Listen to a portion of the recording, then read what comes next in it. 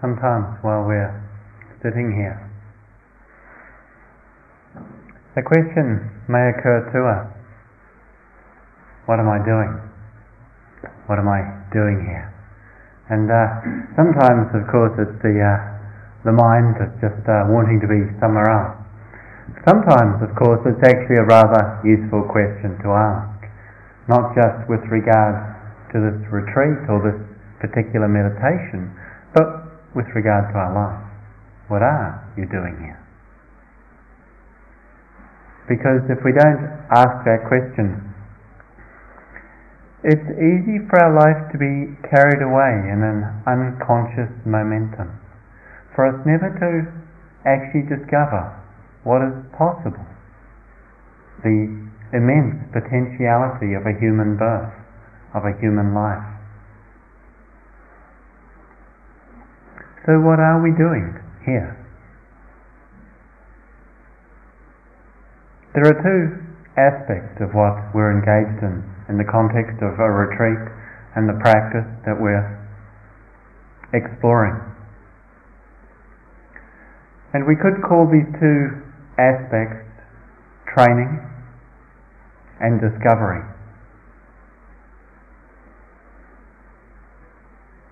And they really go together.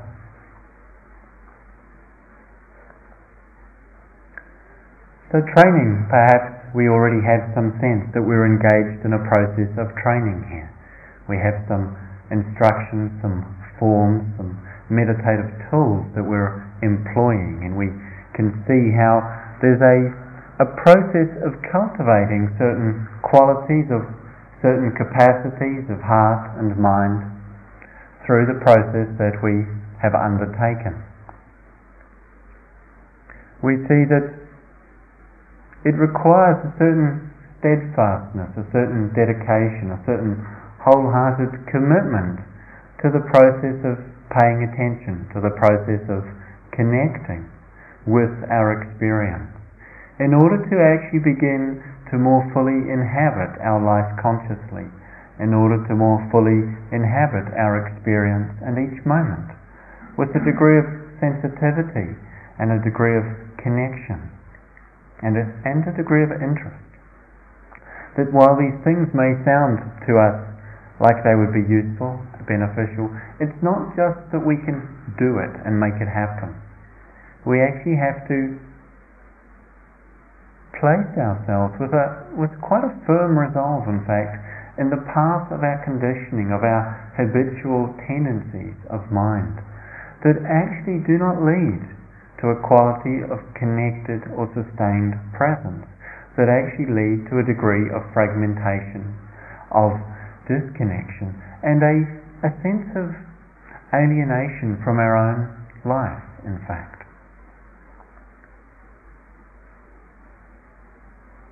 So in training the mind, one of the aspects of training that we're engaged in, we see that the mind has a certain momentum when we arrive, at least for most of us. We don't come, sit down and just find that in fact calmness, stillness and spaciousness is what we encounter.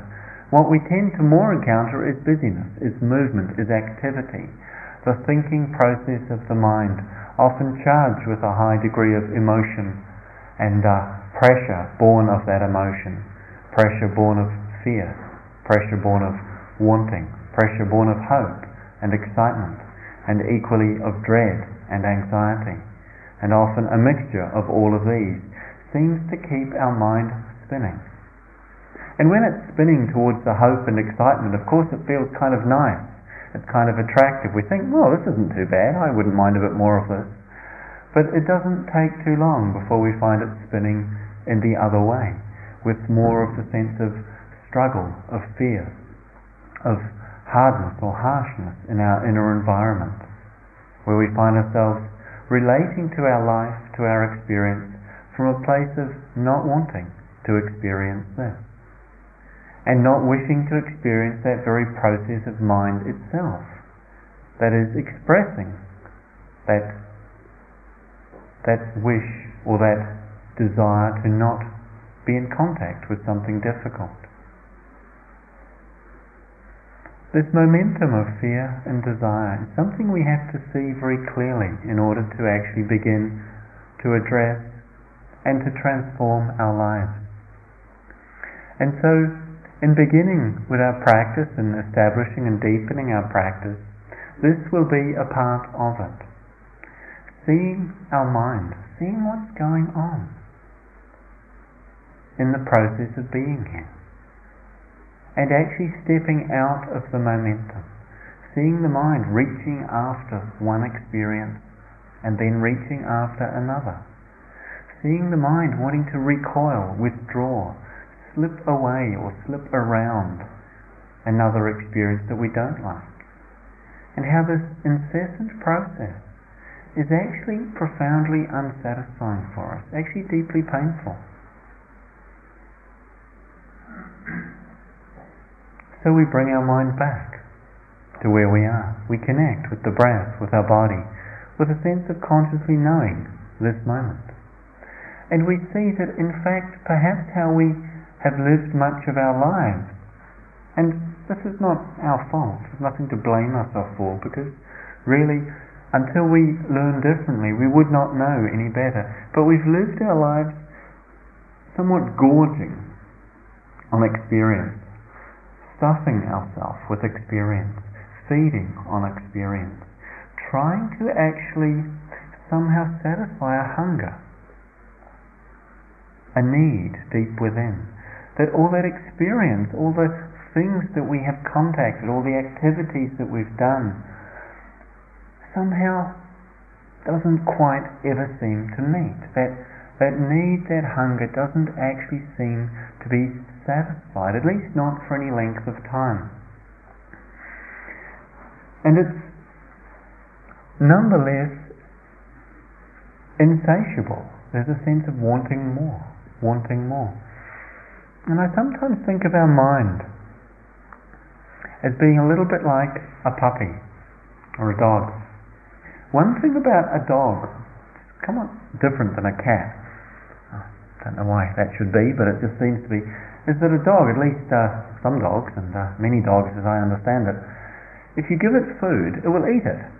Makes sense, really. Give it food, it will eat it. If you give it more food, it will eat that as well. If you keep giving it food, it will keep eating it until it's sick. Once it's been sick, it'll eat some more if you keep feeding it food.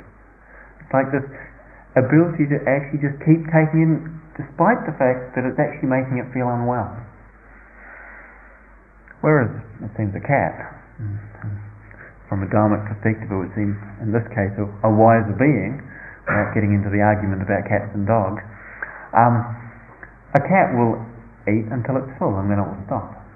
And if there's food left, it will come back and eat it later when it's hungry again. But our minds are a little bit like an untrained dog in that regard, in that we stuff ourselves with experiences. So many experiences are available to us in this world today. Our Western culture is remarkable for the width and breadth and degree and extent and variety and intensity of experience that is available to us. And yet, the effect of simply taking it all in an unquestioned sort of process of consumption, the effect of taking it all in is that we actually feel stuffed. We actually feel sick. And we yet, unfortunately, often don't know why we feel stuffed, why we feel sick, why we feel so full, like there's no space in my life. Why is that?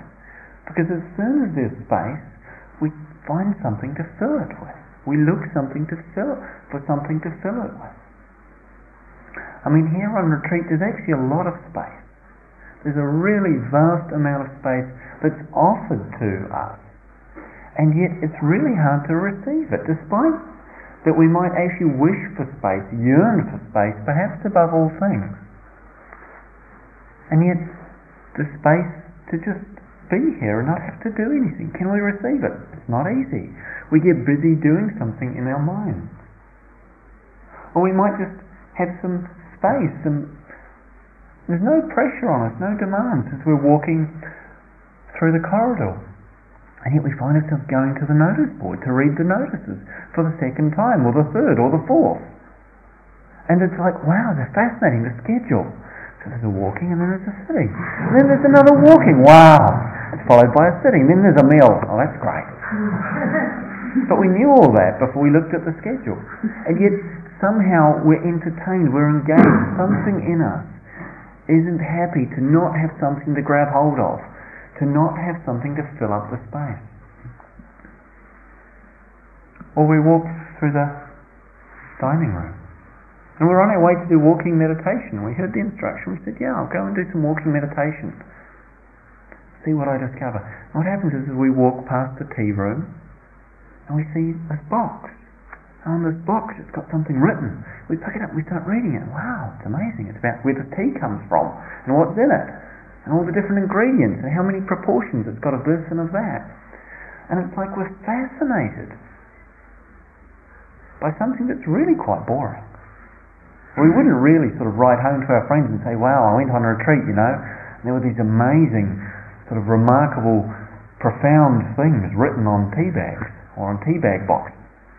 And yet we get so interested in it. Like, what is it about us that is both drawn towards and yet not often at ease with having space?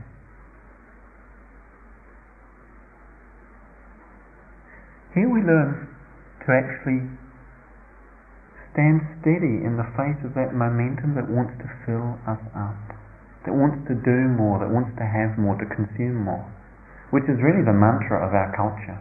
So it's not surprising that we find that's our tendency. And the belief, the concept, the idea behind that sort of whole value system is that if you get and have more, you'll be happier. But it's not true. It's not true. We in our culture have more than any group of people have ever had in the history of the human existence. And we're not necessarily any happier. That's pretty clear. If you look at the amount of violence, the amount of sickness, the amount of breakdown in relationships within families, within communities, the amount of fear, we're not actually any happier for all our immense access, our incredible capacity to have access, our privilege to have access to so much. And so there's a process of just putting it down, see how we're drawn, even if we don't have any thing to get hold of, just the tendency of the mind to get drawn towards experience, learning to put it down. Knowing that if we had a small puppy, we wouldn't just feed it food until it got sick. Because A, it would get sick, and B, it would get fat. And it wouldn't really be very happy or healthy. And yet it doesn't know any better. It's like wisdom needs to actually restrain that hunger, that need, that wanting, from seeking to be satisfied in a way that does not work. So hence it's rather simple here. There isn't food whenever you want it. You can't just go to the refrigerator if you feel a little sort of peckish. You have to wait till it turns up, and when it turns up, it is what it is, not necessarily what we might have thought or planned for. This is a training to just actually receive what is here, learning to receive our life as it is, rather than constantly trying to add something to it, or make something different of it than what it actually is. And together with that training in restraint, and just being simple, there's a training in focus and steadying the mind.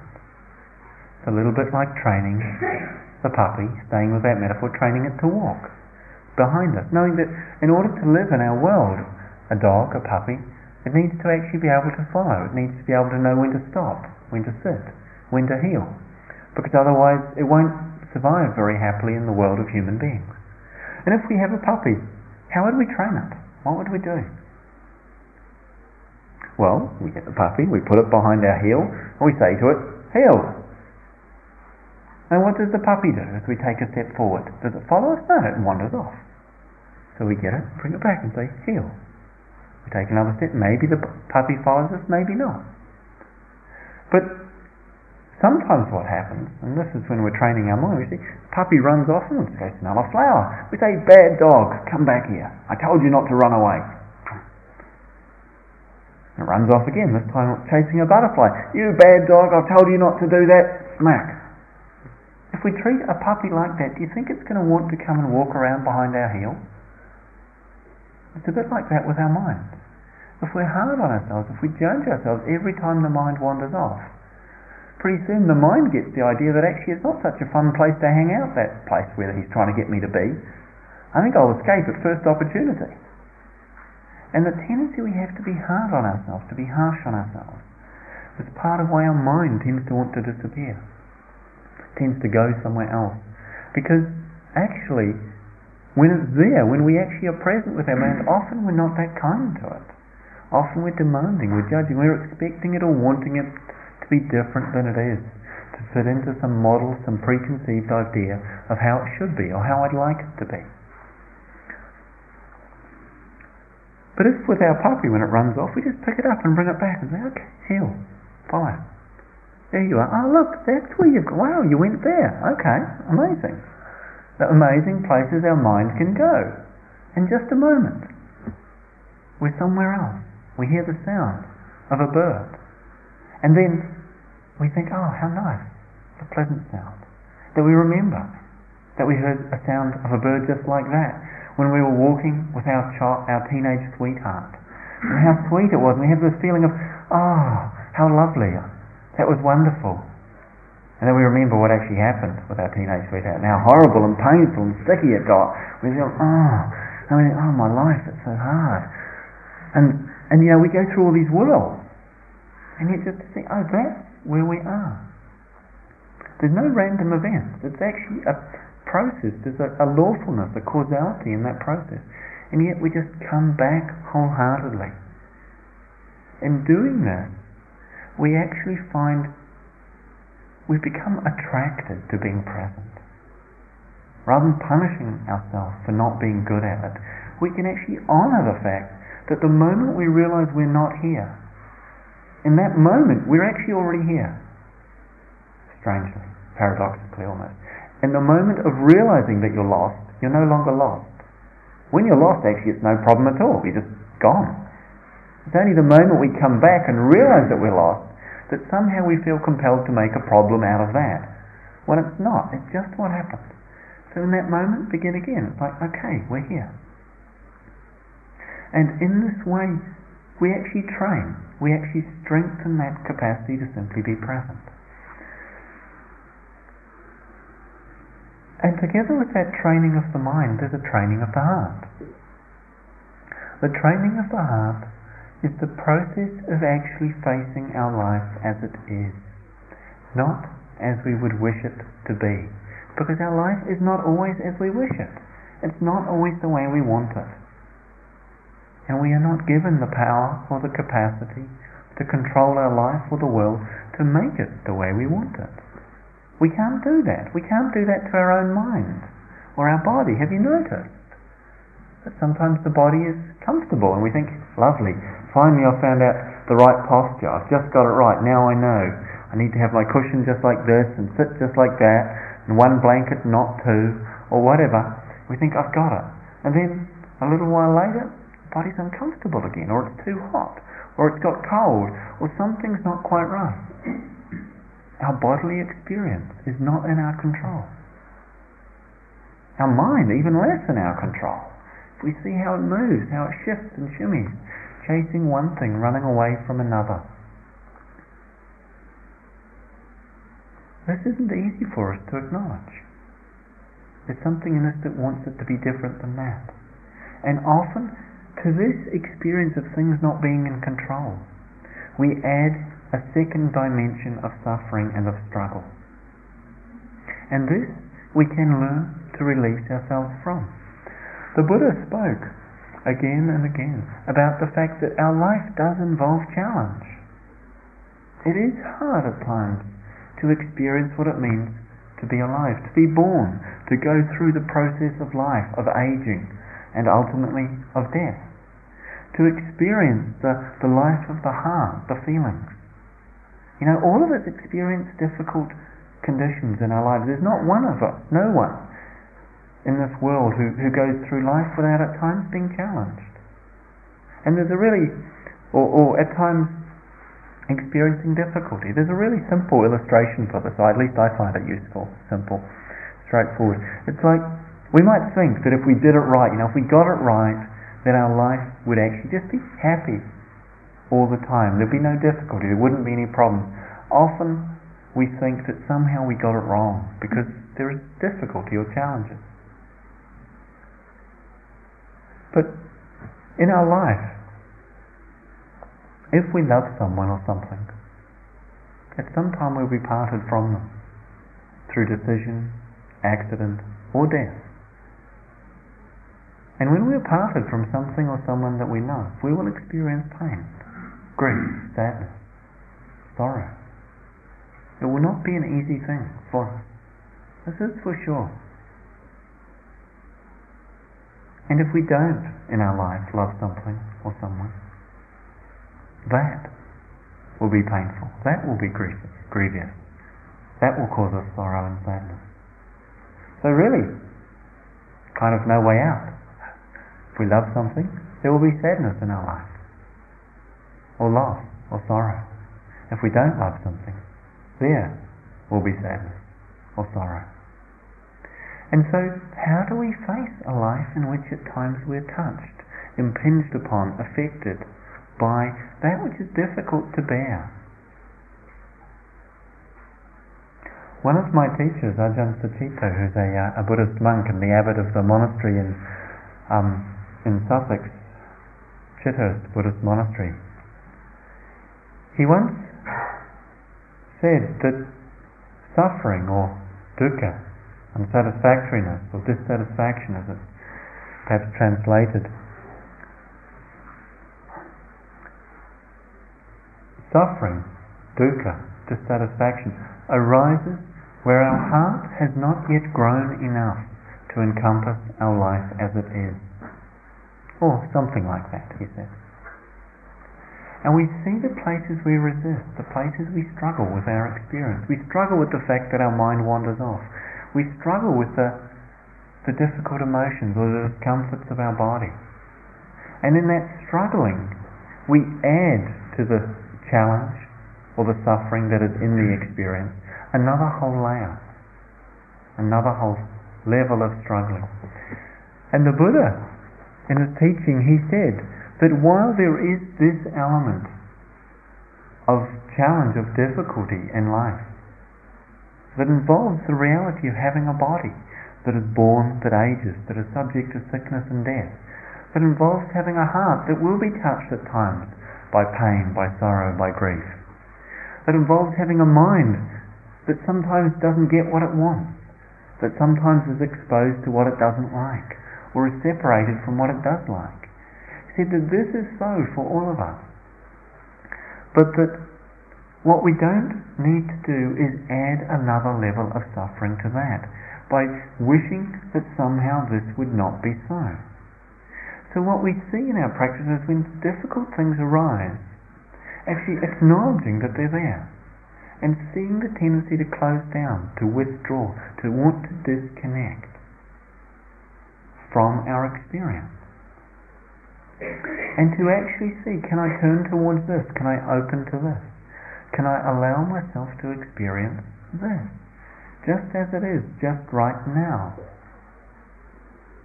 Is that possible for us? Because this is the training of our heart. This is the process in which our heart actually begins to grow. Its capacity begins to increase. When we live our life in fear of the difficult, in fear of the challenging, we find our world shrinks. It gets smaller and smaller. And there's a corresponding sense of our heart closing, tightening, hardening, shrinking even, where we feel that we cannot really open to our life. And we feel this as a deep loss of connection, as a deep loss of the vitality and the nourishment that our life can offer us when we're open, when we're actually willing to receive it, when we're willing to actually face the tendencies of mind and heart that remove or disconnect us. And to, in this regard, really look very clearly at fear in our life. This is something that in its forms of anxiety and stress and the more obvious forms of fear, this is something of an epidemic in our world and in our culture. Our culture is driven by fear. Fear of not having enough. Fear of not being good enough. Fear that somehow we will be left behind if we do not rush, if we do not hurry, if we do not keep busy producing and consuming. And fear is something we meet in our practice. To notice with fear, it's so useful. To notice that fear is something happening right now. It's always something happening right now. The effect of fear is to make us think about the future, about something that has not yet happened. Because the future is unknown. It is possible that many fearful things could happen, it's true. But because they have not yet happened, we cannot actually deal with them. And so fear has the effect of paralyzing us, because we cannot actually deal, we cannot actually respond to, we cannot actually address that which has not happened. We can only respond to that which is happening right now. And what is happening right now is an experience that if we actually recognize it, if we actually turn towards it and face it in this moment as a felt experience, we see that perhaps it's not as bad as we think it is going to be. There's the lovely quote that's ascribed to Mark Twain with regard to the amount of power and suffering that is given, or power that is given and suffering that is caused by our fear of the future and our tendency to worry and be anxious about things. He once said, "Almost all of the worst experiences of my life never actually happened." It's the worrying about them that's the worst experience, not the thing itself. When difficult things happen, we actually can deal with them. But when they haven't happened, we can't deal with them. We can't deal with them. And we're asked to actually just meet what is difficult right now. We can't deal with this pain in my knee for a whole 45 minutes, or this ache in my heart for the whole of my life. But that hasn't happened. In that moment, it's just, can I open to this ache in my heart right now? Can I be with this pain in my knee right now? Can I actually connect with this?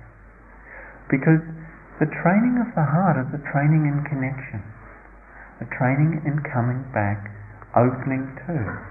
That the sense of not feeling satisfied, the sense of being unnourished in our life, of something lacking, of something missing, is so much born of our loss of connection to where we are. Our loss of connection to the very vitality and aliveness of our life as a felt experience. And so learning to release ourselves from the habit of disconnection, from the habit of resistance, from the power of fear that says, I cannot be here. To actually see that even in the moment of that fear, we are here, if we can turn towards that.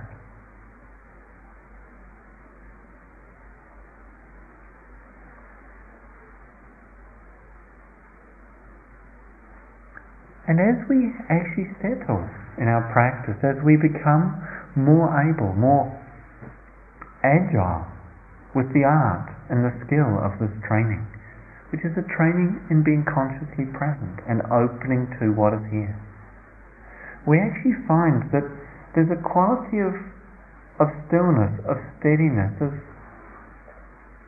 okayness that starts to touch us, perhaps in moments, perhaps just brief, all too brief glimmers of something that is not of the ordinary, and yet is also very ordinary. Something that actually feels to be steady, or stable, or at ease, that isn't something, and yet we feel a steadiness, a stability, an ease, or a well-being in moments that is very much founded on that quality of connection, of coming back into our experience.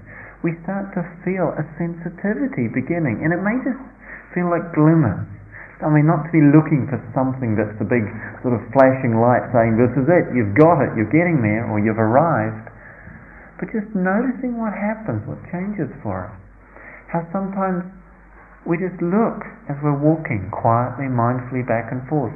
We just look at a flower in the grass or a leaf on the tree, and we just see it with a quality that actually speaks volumes to us, and it uses no words. There's just something in that qualitative connection that happens when we're really wholeheartedly present. And to notice those moments, they may be not so frequent, but they do happen, they do occur.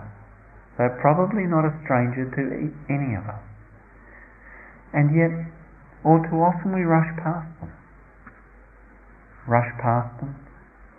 looking for something else, because that's what we're so conditioned to do.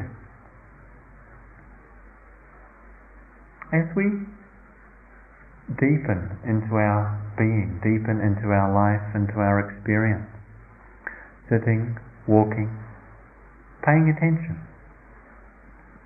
what is it that we start to notice? What is it that we start to discover? We see ourselves very clearly. We start to see the movement and momentum of our life, and how actually wearying it is to be caught in that momentum. As we're no longer feeding into it so much, in the way we're being here, the way of our practice, it begins to slow. That momentum begins to actually discharge itself. And we actually start to just feel ourselves more directly, more fully. We start to notice what's going on within more clearly. We see how much we're centered around thoughts of me and my life and what's going on, and how at the core of that there's often a sense of being somehow separate and removed and different and distant from others and the world around us. It's like sometimes, as people often report in the interviews, we're sitting in the meditation hall, and the usual combination of a few breaths, a few thoughts, the odd dozy, restless, confused and agitated moment, and the occasional sort of almost seems accidental glimpse of clarity and steadiness and connection. And then at some point we kind of feel like, oh, this has been going on a while. I don't seem to be getting anywhere. We open our eyes and look around, and it seems like everyone else is sitting there so calm, so quiet. They're obviously just on the edge of Buddhahood and full awakening, and yet we are a long, long way from there. And we feel that seems to just so much our life, so different and apart from everyone else in that moment. And often, of course, what then happens is the person closes their eyes, sort of resigns themselves to, oh well, here we are, misery, that's my lot. And someone else opens their eyes and looks around and comes to the same conclusion. It's like we somehow think that everyone else is really different than me. And sometimes, of course, we think, hey, I'm really great, my meditation's wonderful, really good concentration, leaving all that lot behind, I'll be going on to greater things any moment now. We're imagining, 3-month retreats or shaving our heads and ordaining. On the strength of a few moments of mindful attention to the breathing when we thought, hey, it's working, I've got it. And of course, when all that falls apart, we realise, oh no, I'm thinking about it, I've lost it. We think, oh, actually it's hopeless, I better give up, I don't even know if I can be bothered staying till tomorrow. And just that quickly it shifts from one to another. And then we listen, perhaps in the small groups, or if we've been doing this over some time, we've had occasion to hear people speaking, or in Dharma talks, we hear, oh, that seems to be going on for everyone. It's not just me, it's not just my mind. It seems to be this is what goes on for people. The sense of constantly relating and referring to everything from the point of view, what does this mean about me? What does this say about me? What does this tell you about who I am? What does it tell me about who I am? And often, unfortunately, the conclusions aren't always as flattering as we would wish or hope for. And then it feels like, well, this spiritual path, this meditation, it seems like it's going to be a lot of work. Because there's obviously a lot of problems in here, there's a lot of things to fix, there's a long way to go. Even just the idea of being mindful seems like an insurmountable challenge, let alone, awakening my life, whatever that might mean. And yet, if we look and see what's going on, if we watch this, we see actually this process of life is unfolding. And we are here conscious of it. We see our experience keeps changing. There's an element of training, as I said, in which we're kind of cultivating a process, quite a methodical, intentional process of strengthening certain capacities of heart and mind. And then there's a process that goes on parallel to that, which is really keeping a brightness or an interest in what's happening here. What's this about? What am I doing? Or what is being revealed in this process? That isn't so much a training as really an openness to discovery. And what we start to notice, together with that sense of the centrality of me, or the apparent centrality of me, of myself, of my life, of all my concerns, my fears, my needs, we also notice that this world is in a constant flow and flux, that all experiences come and go. There's a teaching from the northern schools of Buddhism called the Diamond Sutra, and in it there's a beautiful stanza that refers to the fleeting nature of our lives, how things keep changing. It says, thus you should look upon this fleeting world, a star at dawn, a bubble in a stream, a flash of lightning in a summer cloud, a flickering lamp, a phantom, and a dream. And there's a sense of the evanescence, the transience of life, that so, I think, beautifully evokes and expresses. That actually, if we look at our life, we see it is flowing, it is moving. And when we look back on it, we see actually it's happening rather quickly. How many times we said, I can't believe it's 10 years later. I can't believe I've arrived here. And I'm no longer a child, or I'm no longer young, or I'm no longer middle-aged, or whatever. We see our life moving, and we see our experience moving. And have you noticed how many things happen today? How quickly the mind changes from one condition to another, how the body changes, how the weather changes, how the temperature changes. Experience changes. This is one of the fundamental truths of experience. And because it changes, and it's constantly changing, look and see for yourself. It is changing. Because it's changing, our struggle with it doesn't really make sense. Our struggle to try and keep hold of or to get the kinds of experience that we want, that we like, that we think will make us happy. None of these experiences can last, because nothing lasts. All things come and go. Because none of these experiences last, no experience can give us lasting satisfaction. And it doesn't make sense to try and hold on to them. Because doing so is a struggle, and it's so wearying, so tiring. It's like holding on to a rope that's being pulled through our fingers. we get rope burn. And not only do we get rope burn, but we don't manage to keep hold of the rope. And likewise, the fact that things change means that it doesn't make sense to push away and to fight against the difficult. Because difficult experiences arise, but learning to embrace them from a place of wholehearted presence, of willingness, of courage to grow in the face of this.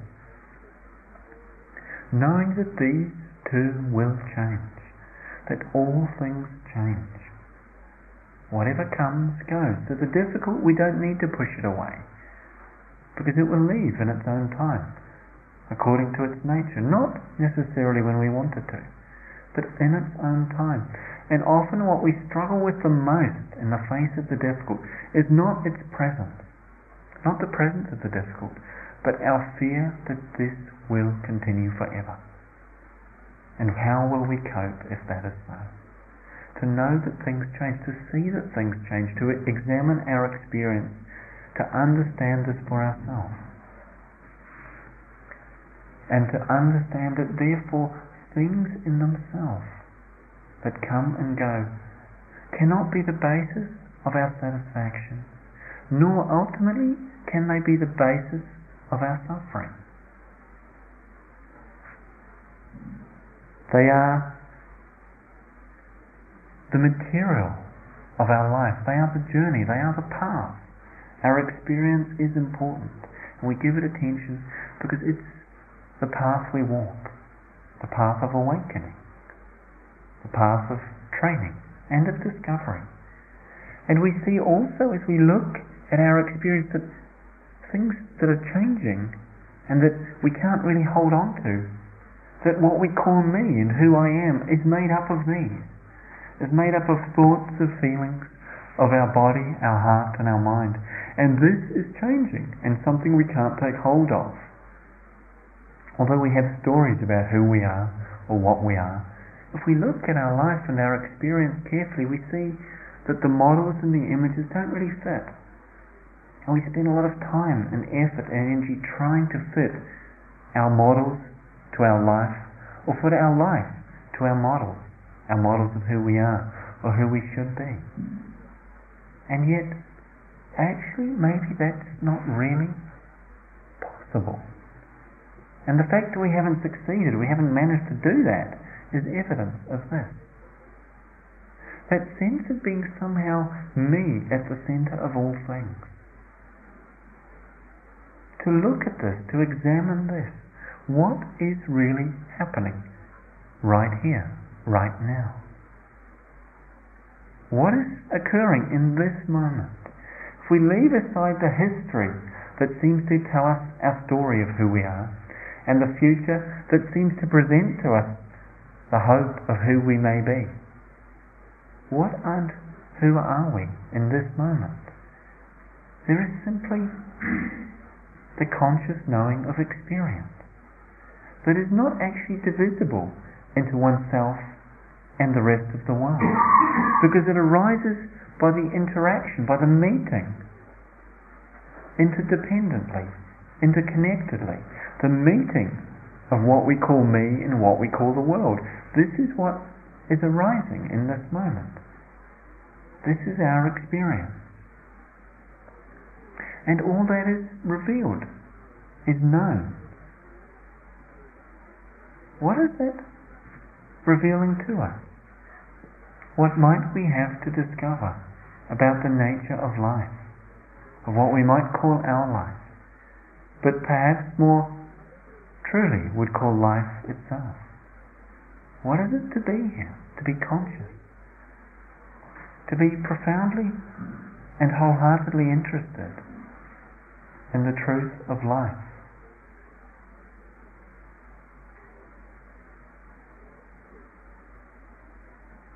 What is it to be simply present,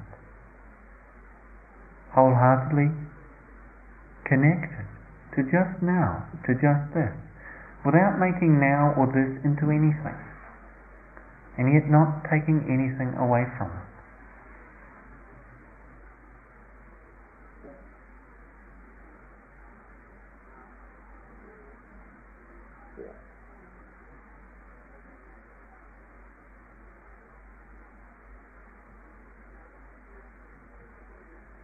as we come more and more fully to rest in simply being present, conscious and awake, we begin to sense, to touch, to feel in the very core of our being that dimension of life which is peaceful, which is unbound, and yet which is ungraspable, and yet can be discovered, can be known. And in this discovery, in this realization, we will come to see that what we are is not different than what life is, and that we are not apart from all that lives, and that what makes sense and what naturally flows from a life that is deepening through training of heart and mind, through the interest in discovery. So what flows from this life is actually a care and a concern for all that lives, for all of this world, the beings and the forms, ourselves and others. That caring, compassion and kindness is the natural response to life.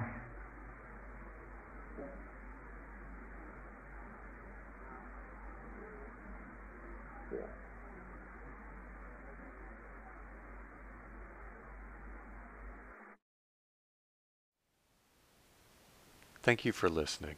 To learn how you can support the teachers and Dharma Seed, please visit dharmaseed.org/donate.